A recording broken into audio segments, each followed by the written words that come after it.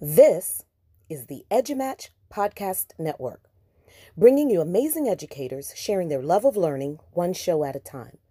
The EduMatch Podcast Network is proud to support this show and many others.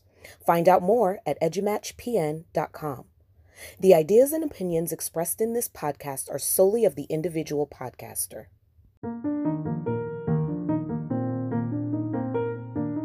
Welcome to the Undercaffeinated Podcast, a weekly podcast for educators who don't have time to listen to a podcast, kind of like us. Each week we'll cover a different topic in education in just about 5 to 10 minutes. Our goal is to share bite-sized chunks of professional development so you can join us, whether you're driving your kids around, preparing dinner, making copies during prep, or really doing just about anything. This is PD for real teachers who are real tired, coming to you from Nevada, Colorado, and Florida. Welcome to another guest episode of the Undercaffeinated Podcast. Today I'm talking to Melody McAllister. I met Melody in the EduMatch Authors Voxer group, and I actually had to confirm that with her because it kind of feels like we've known each other a little bit longer than just these last couple of months. And in her words, we hit it off. And I'm not going to finish that sentence. And anyway, I'm so excited to have Melody on to talk about her new book, The I'm Sorry Story. So hi, Melody. Hey, Erin. Thank you so much for having me on here. You're awesome. Oh, no, you are. Thank you for joining me. I really appreciate it. So before we, get into your book, can you tell our listeners a little bit about yourself, your background, personal, professional, all of that kind of fun stuff? Yeah, so I taught in Texas. I started in 2004, and I always forget how many years, but I started in a little town called Pottsboro, Texas, and then I married my husband in 2007, and 2007, and then I moved to Garland and worked there for a number of years, and I've always been like in the intermediate grades, but last year I did first grade. Ooh. And this year we in March of 2019 we moved to Alaska, so I have been homeschooling my own children, and they are in grades 5th grade, 3rd, 1st, and preschool, and then I have a 2-year-old, so he just hangs around with us and cries a lot, but I'm just joking. He's pretty easy. It's actually the 4-year-old. No, just kidding. But no, it's great. And so I'm homeschooling them, and I may go back into the public classroom next year. I'm not really sure. That's kind of undecided at this point. And I also am like a part-time kind of working from home as logistics manager for EduMatch Publishing. Yeah, so you can find Melody's picture on the EduMatch Publishers Books website if you want to put a face to the name, like immediately, like right now. Google that. Right. Or at MJ McCallie on Twitter. See, there you go. So, MJMCALLI. Yes, ma'am. There we go. Awesome. All right. Well, let's talk about your book, The I'm Sorry Story. I'm really excited to just kind of dive a little bit deeper and find out some more about this book. So, I really liked your characters. Like I saw, because I taught 5th grade for 1 year. I taught 4th grade for a number of years, and I saw my kids in your characters. So can you tell me, just tell me about your characters, because they're in real life. Well, I'm so glad you're saying that. That makes me feel like, okay, great, it's hitting home. So yeah, I taught 4th and 5th grade for a number of years, and social emotional skills were always probably the most important part of teaching, because you can't even make it through a lesson if your kids are fighting with each other, or so-and-so's mad at something. I mean, it can just be a real mess. Mm-hmm. So for a long time, I had this story just in my mind, and I was pregnant with my oldest child, and I thought, I better just get this out of my head, and because when she comes, I'm not going to have any time. So I wrote this story, and I mean, that was over 11 years ago, and so it looked a little bit different, and the characters were a little bit different, and they had different names at that time. But I literally wrote it for my 5th grade students that year. And I went back to school the next day, and there were no illustrations or anything, and I just read that story to them. Actually, I think I put it up on the projector so that they could read along with me. Very And I good. read it to them, and they were like, Miss McAllister, how did you know? How did you know? And I'm like, well, actually, because I've been watching you and I've been teaching for a number of years at that point. But it really hit home. And of course, discussion came about that. And one of the biggest things was how to, take ownership. Just saying that you're wrong is a big deal, Right. for anybody, for any age group. Agreed. It's hard. And if you don't teach kids that when they're younger, they grow into adults that sometimes don't learn how to do that. And that is infuriating, I think, talking with people that can never take ownership for a hurt that they inflict on people. Right. So, No, I agree. or just flippantly saying sorry. I grew up with somebody like that very close to me who hurt and hurt and hurt, and it was just a flippant sorry, which meant absolutely nothing. And I think that we've all experienced that too. I agree. I agree that the words "I'm sorry" have so much power behind them if they're genuinely used. But they're so easily said that if you continue to say them without actually meaning them, it loses Right. it's pointless to say it if you don't actually mean it. So Right. in your story, there is some of that. So then, as the characters go on, and I don't want to tell your story, but as the characters go on, like there's this realization, I guess. And I understood the realization of, say, the main character and like how Ryan. he grew. But there was some additional growth in some of the other characters. One of the things that really kind of hit home for me, because I identified with them, because if somebody apologizes to me, I just, like, for whatever reason, I don't want them to feel bad that they hurt my feelings. So I kind of dismiss it with oh, it's okay, don't worry about it. But I see my friends who accept apologies, and I'm like, I feel like you're so strong for being able to say, yes, you did hurt me. Yes, I'm accepting your apology. So can you talk about that? Because I did see that in the story because I related to it so much. Well, and thank you for pointing that out. It is really an important piece. I want children to know that number one, accepting an apology is a choice that they get to make. Even though we sometimes teach kids how to apologize like little robots, you say, I'm sorry, then they say, I forgive you. I mean, we teach them the process, and I get that, but sometimes we forget that they are going to develop emotion. It can't be robotic and still be genuine. And so what I try to do in the book, Ryan is the main character, and when he starts to learn how to take ownership and then actually apologize, and then they're like, it's okay. I've always taught kids, it is never okay for somebody to hurt you. And when you say, that's okay, then it just goes against, it's like you're saying, it's okay that you hurt me. And that goes against you as a person. Right. And it's never okay for somebody to hurt you, knowingly hurt you, unknowingly hurt you. And that's your time to stand up and say, like you said your friends do, yes, you hurt me.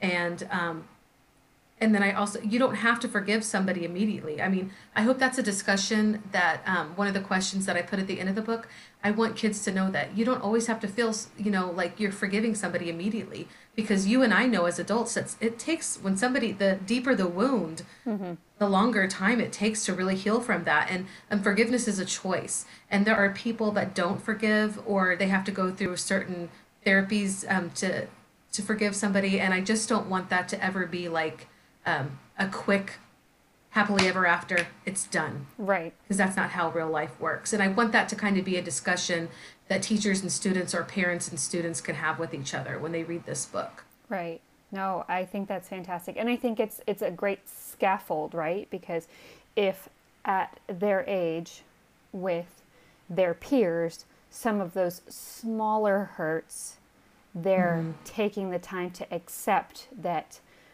I'm going to forgive you, but I'm still hurting, and that it's okay to feel that way and it's okay to have that discussion, then when the bigger hurts do come as you get older or as more negative things happen, like they understand that that's okay to have those discussions. So I thought that that was fantastic. Thank you for kind of explaining all of that. And I want your book. I mean, I'm just going to put it out there. Thank you. You're like, so sweet. You're going to get a book, believe me. Well, yeah, you're right. I'm going to buy one. I mean, these are things.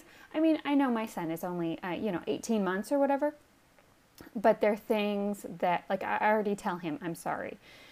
And while he doesn't necessarily understand that, they are things that I just want instilled in him. And so I think that it would be a really good book to have and continue to have those discussions as he grows.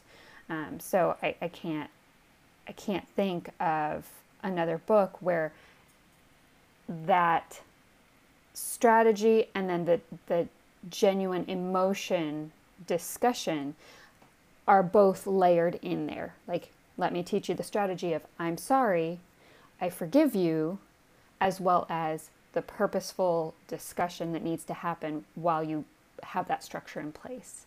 Like, it's fantastic. Well, thank you. And I think you're doing a great job talking with your son, even Thank you. as young as he is. And that's something that I have with my own kids. I mean, I mess up all the time. And, especially being home with them, my temper, it's a lot quicker. Right. And when you're in the classroom with other people's kids, it's easier to be nice to those kids. But when you're with your own children, and believe me, we have conversations, and we're talking to each other all the time. I think conversation is super powerful. And that's your kids, whether they're your students or whether they're your own children, they see your actions and they're more likely to emulate that more than anything.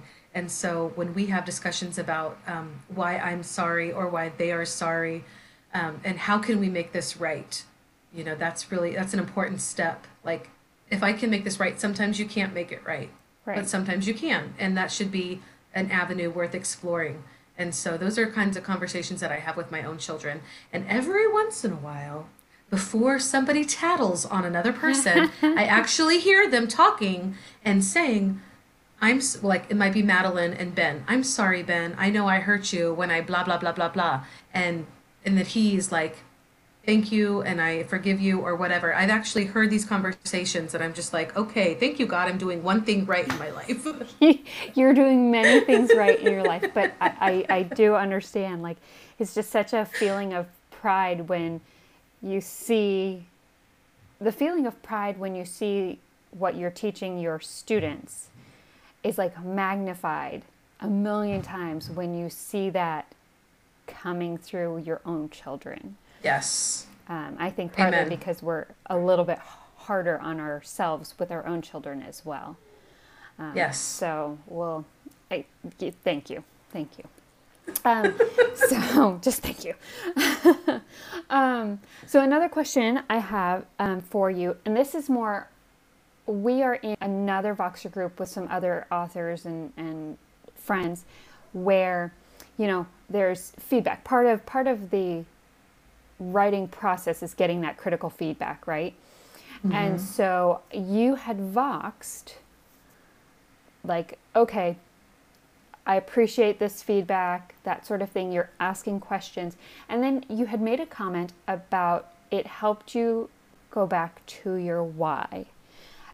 And I knew we were going to be on the podcast, so that's why I didn't ask in the box. But what is your why, and how exactly did that critical feedback bring you back to it?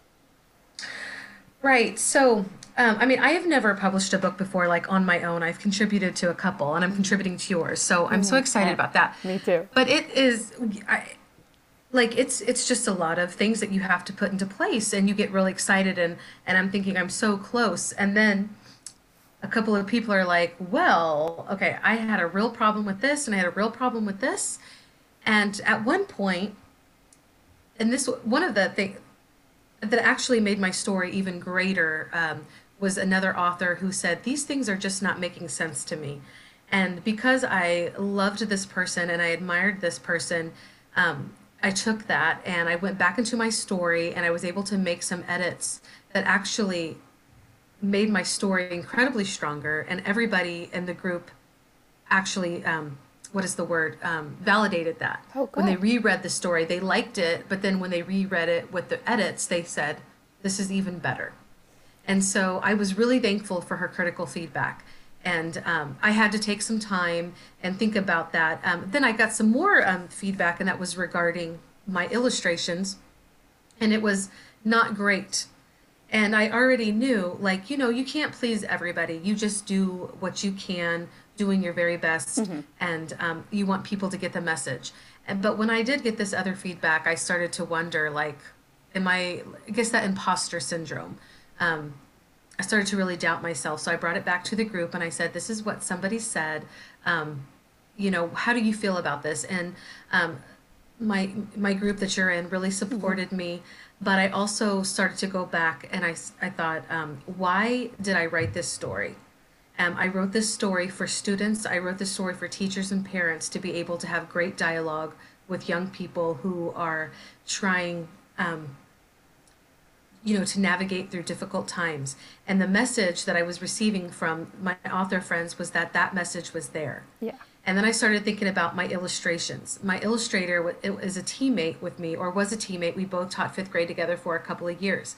And when we sat down to talk about the illustrations, we both thought, let's model it after the students in our school because they are beautiful and they are wonderful. And so we did. That was the heart of our story. And so when somebody who was trying to help me did not like my illustrations, I had to go back and I had to start thinking, but these illustrations came from somebody who knew my story. And every time I see these illustrations, I'm looking at faces that I taught or kids that I hugged in the hallway. And so it may not appeal to everybody, Sure. but it brought me back to, I wrote the story for those ones. Right. And and that just made me fall in love with it all over again. And I started to feel super confident that there are going to be kids and other people that this touches. And that was what it was all about in the first place. That's why I wanted to share it, because when you are a writer, you just have all of this in you and you want to put it out there, and it's really scary. And we all know that not everybody is going to accept it or get the message that you want to put out there, but there's going to be a few. Right. And if there are a few that it resonates with and that it touches and that it helps kids develop along the way, then I have done my job.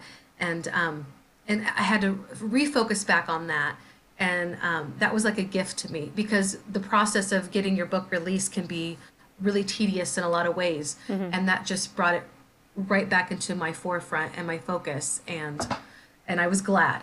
At first I was like, oh my gosh, but then but you know what I mean? But it a negative turned into a positive. So well, and you're very good at that. You're very good at taking critical feedback and saying, how can I spin this so that it is beneficial, whether it's to make edits or to find your why, or whatever it is.